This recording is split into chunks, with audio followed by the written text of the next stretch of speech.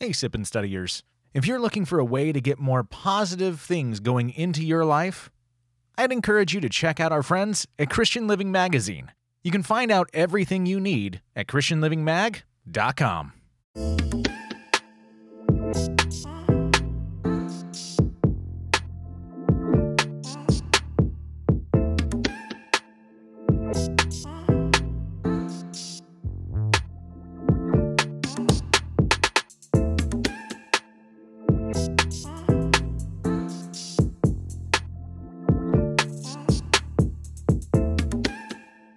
Well, hey, good morning, everybody. Allergies are the best. Should put some auto-tune on that for the actual podcast version. Allergies are the best. I know a lot of people love it, but it's not for me, but that's okay. Hey, good morning. Good morning. It is Saturday, April 24th. It is 8:32 a.m., so we're just a couple minutes late. Sorry, guys. Had some, we keep saying we're going to have things. A little weird thing here, a little weird thing there, but it's okay. It's going. We're up and running. We're good. It is lesson number 11, or this is, I suppose. This is lesson number 11 on the study, The Gospel According to John. We're getting into chapter 6. We're going to do the first 15 verses of chapter 6, and this one is entitled Bread and Fish. And you might commonly have heard this referred to as the feeding of the 5,000. Hey, Vicky, good morning. So we're going to dig into this. This is it's an exciting thing. It is basically the only miracle that Jesus is recorded performing, because it was such a big one, that it is detailed in all four of the Gospels. It is completely detailed. So it's pretty cool. It's a pretty cool one. Let's dig into this today. We're going to be looking at this, of course, through the English Standard Version. No, we are not sponsored by the English Standard Version Bible. I just really prefer that translation. It's very direct and clean. Yeah, it's just a good translation. So here we go. After this, Jesus went away to the other side of the Sea of Galilee, which is the Sea of Tiberias, and a large crowd was following him, because they saw the signs that he was doing on the sick.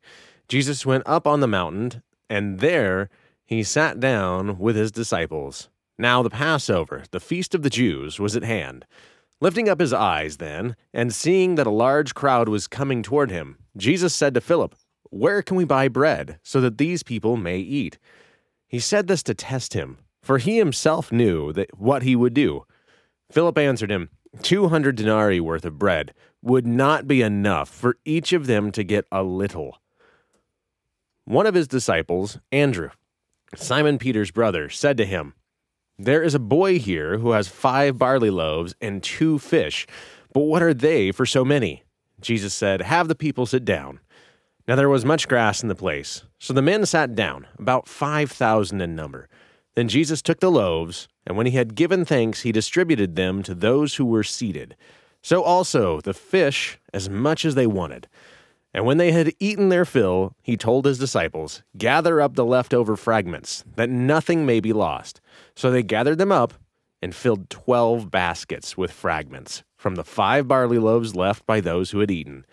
When the people saw the sign that he had done, they said, This is indeed the prophet who is to come into the world." Perceiving then that they were about to come and take him by force to make him king, Jesus withdrew again to the mountain by himself. This doesn't really break down. We basically get the feeding of the 5,000. That is what we're looking at today. But there's a lot in this, and it's a pretty hefty section.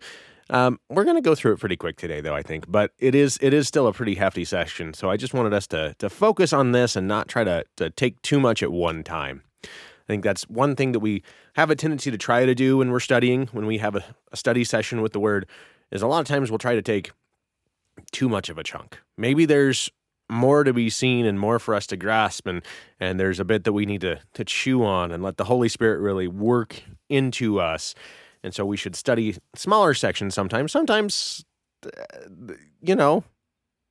sometimes it's okay to read a little bit more. But this one I really think is one where it's just a good idea to take some time and let this one sink in for a little bit.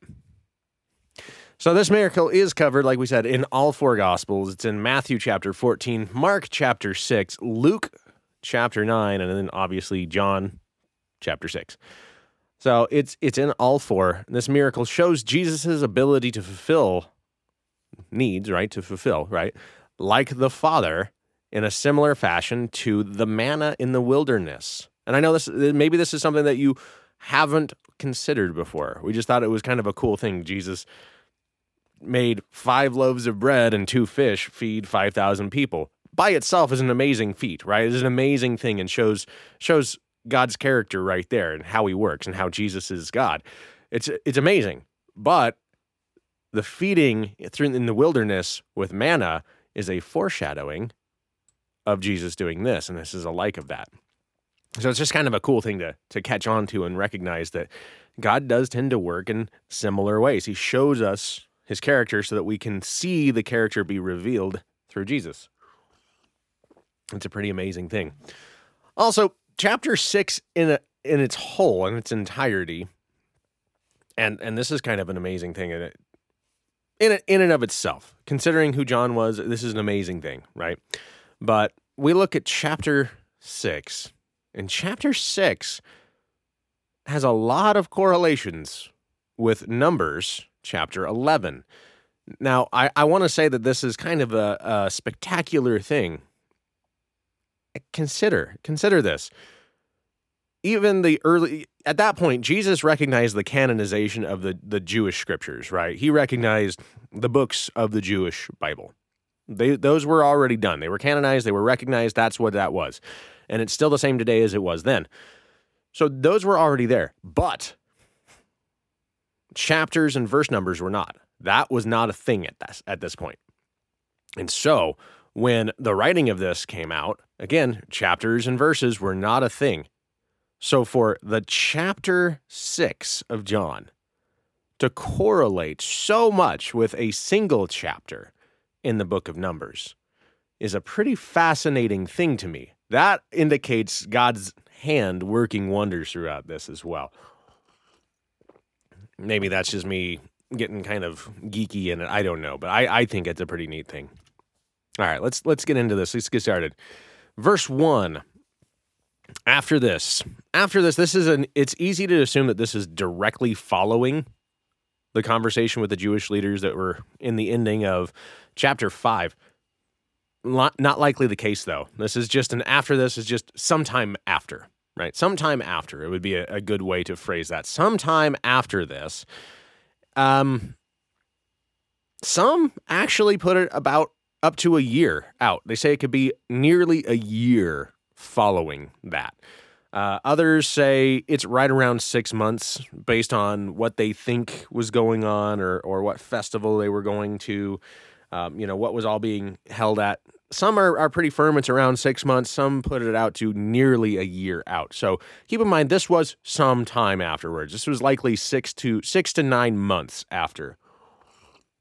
But it could have been up to a year afterwards. So after this, Jesus went away to the other side of the Sea of Galilee. So he spent some time in Galilee, and he went to the other side of the sea there, which is the Sea of Tiberias. Now, by the way, the sea, this is not a sea. This is a lake. You have the Jordan River, and it's essentially a gigantic lake. It's a big lake. And so they considered it a sea, and they called it a sea, but it was actually a lake. And it's a lake that is fed through the Jordan, and Jordan comes in from one end and then goes down and exits out of the other end. It is really a lake that is fed by the River Jordan.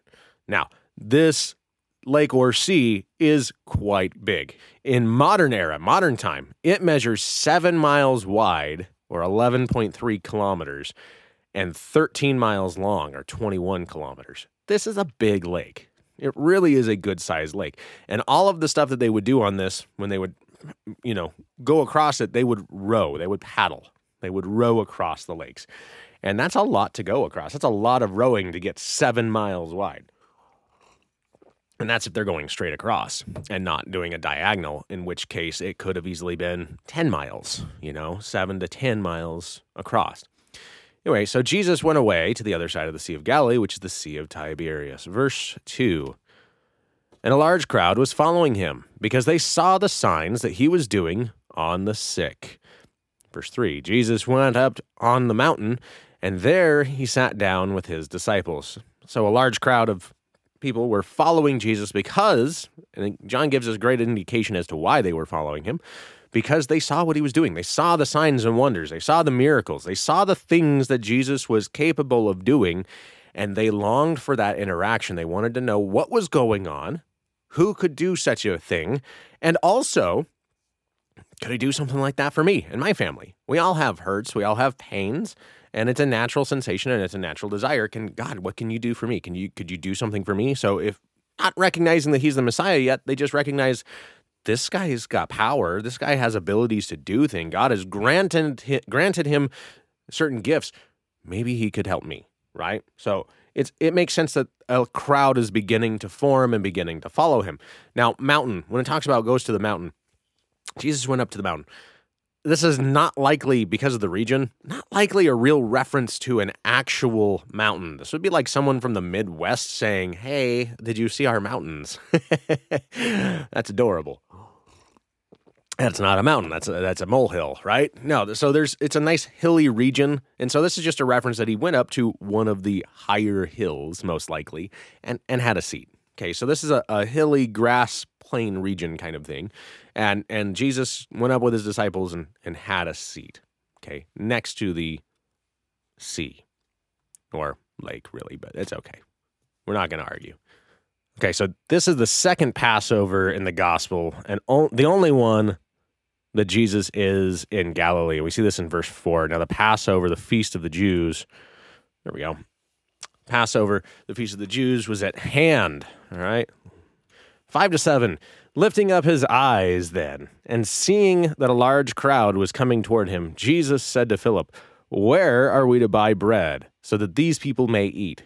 He said this to test him, for he himself knew what he would do. And Philip answered him, 200 denarii worth of bread would not be enough for each of them to get a little. So the crowd continued to follow Jesus and his disciples to the hill that Jesus was on. Jesus and his disciples were on. So Jesus tested Philip. He was using this as a teaching moment to show his disciples even more credibility of who he is, and to test them and see how willing are they to follow. You know, I mean, Jesus knows, right? But to give an indication to help teach them. Sometimes when we know, sometimes we still put our kids through tests, and those that we're working with through tests to show them, right? Sometimes it's better to act like we don't know. Not in a lying sense, but in a sense of edification, growth, training, right? So Jesus tested him, which this correlates with Numbers chapter 11, verse 13, which says, where am I to get meat to give all these people? For they weep before me and say, give us meat that we may eat. Okay, so this is correlation, right? You have a large group of people coming. It's Passover. They're wanting to celebrate, right? So here we go, denarii. All right, so Philip then responds with, 200 denarii worth of bread would not be enough for each of them to get a little. Now, the denarii situation here, denarii was essentially a single day's wage. It was a 1 day's worth of pay. So let's just say you make, for easy numbers, $10 an hour. You work 8 hours. It's $80, right? So $80 would be the equivalent at that. With that math, don't get me wrong, I'm not saying that's, I'm pushing for a $10 wage. Just go for easy numbers, right? $80 would be the equivalent of a denarii at that point. 1 day's wage, not worried hourly, but a full day's wage was a denarii. And he's saying that 200 denarii, 200 days worth of wages. Now, in the Jewish system, they didn't work 5 days a week. They worked 6 days a week. They got 1 day of rest. So the goal was to work 6 days. So 1 week would give you 6 denarii, which means it would take more than 33 weeks worth of solid work to be able to afford enough bread to where everyone might even possibly get a small portion. That is a large crowd. And this correlates with Numbers chapter 11, verse 22. Shall flocks and herds be slaughtered for them and be enough for them? Or shall all the fish of the sea be gathered together for them and be enough for them? Right? Again, there's so much. There's so many people here. We can't get enough. We don't have enough money. We can't get enough. 8 to 10. One of his disciples, Andrew, Simon Peter's brother, said to him, there is a boy here who has 5 barley loaves and 2 fish.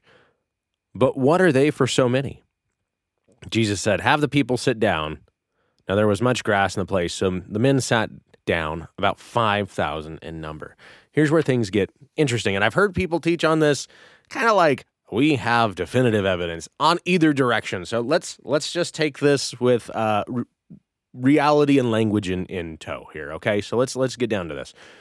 Okay, first of all, barley loaves and fish. Barley was incredibly cheap and very plentiful, and it was considered to be the poorest, one of the poorest of grains. I'm not going to say the poorest, but one of the poorest of grains.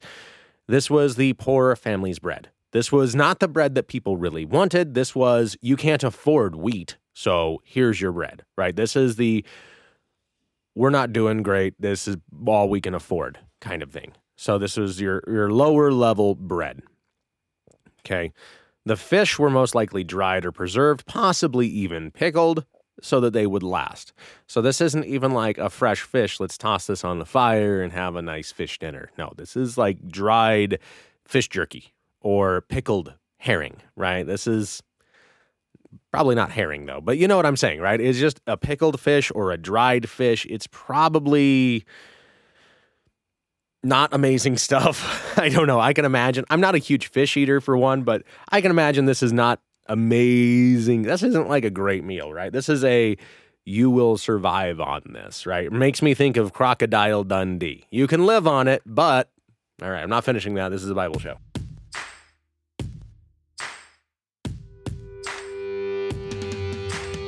Hey, Sip and Studiers. As you may know, the family and I have been called into missions and are now officially missionaries to the church in Pakistan. Can't tell you how excited we are for this. It's a great opportunity, and we are so blessed for it. But if you've known anybody who's gone into missions, you know, can't do it on our own. We need people to be partnered with us, partnered in prayer, and yes, also in financial support. But there's so much more. If you feel God tugging at your heart, letting you know that He has a plan for you to make an impact in the church in Pakistan, we'd love for you to reach out to us and partner with us. You can do that and more at chogglobal.org/dsbrown. That's chogglobal.org/dsbrown, as in Drew and Sonny Brown. Now, back to the study. Men. Now, here's where people want to try to teach things kind of like they know for certain. I'm not going to teach this as if I know for certain. I'm going to give you both sides of this or the gamut of what could be here, because that's how I think we should be teaching this. I think this is good. The men sat down. Jesus said, have the people sit down, right? Verse 10, have the people sit down, and there was much grass in the place. So the men sat down. Okay, men. In Greek, let's get to the original language, because it's important for us to look at the original language when there's things of issues and things of concern like this. Greek, aner. Okay, this is a Greek term, aner, for men. It is a term that literally means man, or an adult male to separate from a juvenile male. It can also mean husband. It means someone physically male. However, because it is a masculine, and this is a masculine-feminine language to where they do things in masculine or they do things in feminine, this can, on somewhat rare occasions, because there are other terms that mean this more, right? But it can mean just a large group of people. Okay, it can mean a large group of people. However, okay, so here's where we're going with this, right? Some people believe that this literally was a group of 5,000 people. Some people believe this was a much larger group of people. because they say the men sat down. And in the Greek language, using aner, that tends, not always, but usually means men and men only. It is a distinction to define against the young children, males, and the females, the women. So there is a possibility that when they say the men sat down, they were literally, John here is literally referring to males and not females. Now, the reason that people say that is because typically in the Greek, if they were going to use this as the term for people, and we just translate it into the masculine of men, right, like normal, we would see anthropos, which is another Greek term, which is a masculine noun, which is why we would translate that as men, right? Men sat down, right? Man, anthropos, it's masculine. But it literally just means human. It means people. It's a large group, and it's something to differentiate people from angels or God. Like if they're referring and talking about people, it is a distinction. Like this is the people sat. Angels didn't sit. God didn't sit. People sat. Okay. But that's not the word we see here. The word we get here in the Greek is aner, man, men, a distinction about them being male. So many believe that this crowd was not actually 5,000 people. They believe, especially with it being Passover and the verbiage and the other rest of the language going on around this, that this was families, a lot of them, and that this was potentially a 15 to 20,000 person group following Jesus and his disciples. Much larger, 3 to 4 times the size. And I would say that because not all of them would be families. Not all of the husbands and wives would have children. Some of them would have one child. Some of them would have 5 children. You don't know. But if it really is a reference to just the men, this could easily be 15 to 20,000 people. Okay, 15 to 20,000 people. You can't feed 5,000 people with 5 loaves of bread, with 5 loaves of bread and 2 fish. You can't feed 5,000 people with 7 objects unless they're gigantically huge objects. You just can't do it. But it makes it even more impossible when you change that number to 15 to 20,000, right? 11 to 13.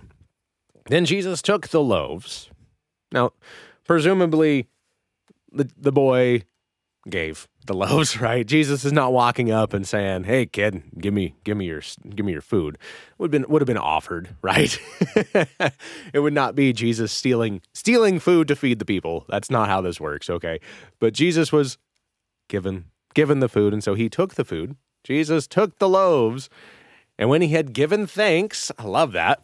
You see Jesus, God in man form, giving thanks. That's a great thing we should do. Giving thanks, he distributed them to those who were seated. So also the fish, as much as they wanted. And when they had eaten their fill, he told the disciples to gather up the leftover fragments, that nothing may be lost.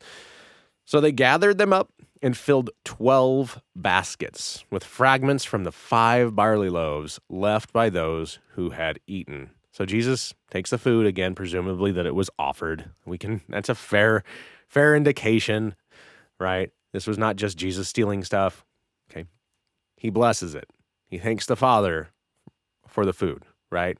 Thanks God for the blessing of this food. Now, this miracle directly shows the deity, not the diet. Wow, that's a fun typo. Almost want to encourage people to go find the YouTube video of this because there's enough funny little things on this one that it's just entertaining. But this miracle in itself shows the deity of Christ. Only God can create. Okay, let's realize this. Only God can create. Everything we have ever observed in science and by science states and dictates that there is always a loss, that there is never a gain. Okay, recognize that. Whenever we do something that burns energy, it takes energy to create. It takes more energy than what you get out of it, right? We can't have a perpetual motion machine. We've never been able to do that. According to physics, it's not even possible, okay? It takes more energy. It costs more energy than what you get out of it, Okay? So, according to physics, according to everything we have ever witnessed in science, which is why I kind of chuckle a little bit at the Big Bang Theory. We have nothing, or we have a microscopic speck of basically nothing that all of a sudden comes everything. That is something that we have seen time and time again cannot happen. According to our understanding of the laws of physics, according to everything we do in science, with observation, we can't observe that. We've never observed that. In fact, we observe the exact opposite of that. That is not a possibility. It does not happen. Okay? This right here shows the deity of Christ. This shows Jesus as God. Because he creates, which makes sense when we look at the very beginning of John and we recognize that in the beginning was the Word, and the Word was with God, and the Word was God. And through the Word, all things were made. Jesus is the creator element. It makes sense that Jesus, the Word, the creator, can create. It's not an obscure thing for him. This is normal. He turned water into wine. That's transformation. Okay. But this isn't just merely transformation. This is creation. You can't do that. How does this work? You can't make 5 loaves and 2 fish feed 15 to 20 or even 5,000 people. Right? This is an amazing thing. This is quite the amazing thing that we have witnessed here, that it is recorded, and it's recorded in all 4 Gospels. 14. When the people saw the sign that he had done, they said, "This indeed is the prophet who is to come into the world." So the prophet, this is a reference to Deuteronomy chapter 18, verse 15, which says, "The Lord your God will raise up for you a prophet like me from among you, from your brothers. It is to him you shall listen." Okay. They recognized, another typo, great. They recognized that this was like manna in the desert. They recognize because they know the story, right? That is one of the main stories they've always heard, is being fed manna in the desert. They recognize that what just happened was like their ancestors being fed manna in the desert, and that Jesus was who Moses proclaimed would come, and that they should listen and follow. They should listen and follow. They recognized this. They recognized that they put the pieces together on this one and recognized we should follow Jesus with this one. All right, verse 15. Perceiving then that they were about to come and take him by force to make him king, Jesus withdrew again to the mountain by himself. Jesus did this a lot, and this is something we don't do enough. Let's be honest and real. We do not do this enough, especially in our American culture and American society. We want to just keep going. You got to just keep pushing. You got to keep pushing. I get it. I really do. I do that all the time. But sometimes we've got to withdraw. Take time in prayer, asking God for guidance and what we should do. Spend time with God. Okay. The Jewish people were expecting the Messiah to be a military leader, to lead them to victory over the Romans, and to be their earthly king. Jesus' first kingship, his first coming, is a spiritual kingship, and they didn't recognize that. Okay, it wasn't something that they understood. Okay, but his first kingship is a spiritual kingship. So Jesus then leaves them to go be by himself and to pray. And I say that's not in the John version, but it is in some of the other versions that he goes to pray, right? So Jesus goes and he goes to pray. He shows us a great example of our need to lean into the Father in distressing times, right? We need to lean into the Father in these distressing times. All right, what can we take away from this? A few things. Jesus had already developed a following of people drawn to him because of the healing that he had done, right? They recognized power. People are intrigued by power. They weren't following him because they believed he was the Messiah per se. They were following because they recognized this guy's got power. This guy can do things. I want to see more, right? It was it was entertaining, and yet it was also maybe he can do something for me. Okay, so Jesus had power, and people were marveled by his power. Jesus utilized opportunities to teach his disciples and those around him. He took heed to people's needs, not merely their desires. And this is something that we need to recognize that God does all the time. God is concerned with our desires, yes, but he is more concerned with our needs. Our needs, and we need to recognize he sees the big picture, he sees the long haul, and he recognizes the needs of everyone, and he cares about the needs of you, right? He cares about your needs, but he recognizes the big picture, and he wants to weave things together so that your needs are met. The ultimate good for you is met, not just a little bit. And sometimes a little bit of pain here makes for a lot of joy there, right? In the future. We need to trust God, right? The people here needed food. And Jesus used the opportunity to show, not to say that he was God, but to show that he was God in the flesh. To show that by doing what God does, by providing miraculous, right? It's amazing. All right, much like manna in the desert, Jesus used the poor and average ingredients. Okay, there are accounts of manna. People would get so tired of it, burn out. It was not, from my understanding, it's not a great dish. It's not like, hey, can I, I see you've got this delicious chocolate cake. Can I have some manna instead, right? It wasn't like a great thing. It was you can survive on this. Here you go, okay? So much like that, Jesus uses barley loaves. The bread that most people didn't want. It was beneath most people, but it's what they had, right? Use that. And dried or pickled fish. It wasn't even fresh fish, even though they were right next to a lake that they considered a sea because it was so great and so big. They used what they had. That wasn't necessarily what people wanted, right? It might not have been what they wanted, but it's what they needed. And this is also true with their wanting a military leader versus what they need. And what they needed. God doesn't always answer our prayers in the way we want. And we need to learn that it's better that way. That's such a hard thing for us to grasp sometimes, but it's the truth. We need to learn that it is better that God doesn't always give us what we want. He's God. We're not. We need to worship him and not ask him to worship us. And I know that sounds like a really conceited thing to say, but think about it. If we expect God to abide by our will all the time, if we think we know better than God, this isn't what I wanted. What are you doing?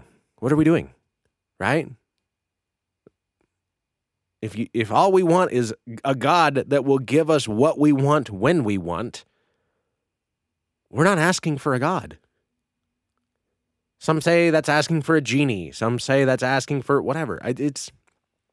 You're asking for a puppy that will just come whenever you call its name. It's not God. We need to trust God that he is better than we are. He is all-knowing. He's omniscient. He's omnipotent. Trust him. Trust God and what he's doing. Thank you, God, for today, for your word, for this miracle that it's recorded in all 4 of the Gospels, that we can correlate this amazing feat of feeding at least 5,000, if not upwards to 20,000 people. Showing this as a reference to the feeding in the desert with manna. God, we thank you for your provision. That when we truly need, you're there. In ways that we can't seem to understand or comprehend, you're there. God, thank you so much for that. We ask that you continue to bless. We ask that you continue to fulfill the needs. God, we also ask that you encourage us, and show us what it is that we're supposed to be doing. Because sometimes, and we know this, sometimes you use us to fulfill the needs of others. So God, give us the courage and the strength to step out and to do that when it is that you have called us to do that. Be with us. In Jesus' name, amen. Well, I thank you guys so much for being here today and for hopefully being entertained by some fun technical issues. It happens, right? But it's a good thing. We're learning. We're growing. This is a great book of the Bible that we're going through. The Gospel according to John is a fantastic one. I'm still excited to be continuing to go through this. I hope you guys are too. I hope you guys have a great rest of the week. Or a great weekend, rest of the weekend, and a great week next week. We'll talk to you guys next time. Clearly, I need more coffee. All right, later. Bye-bye.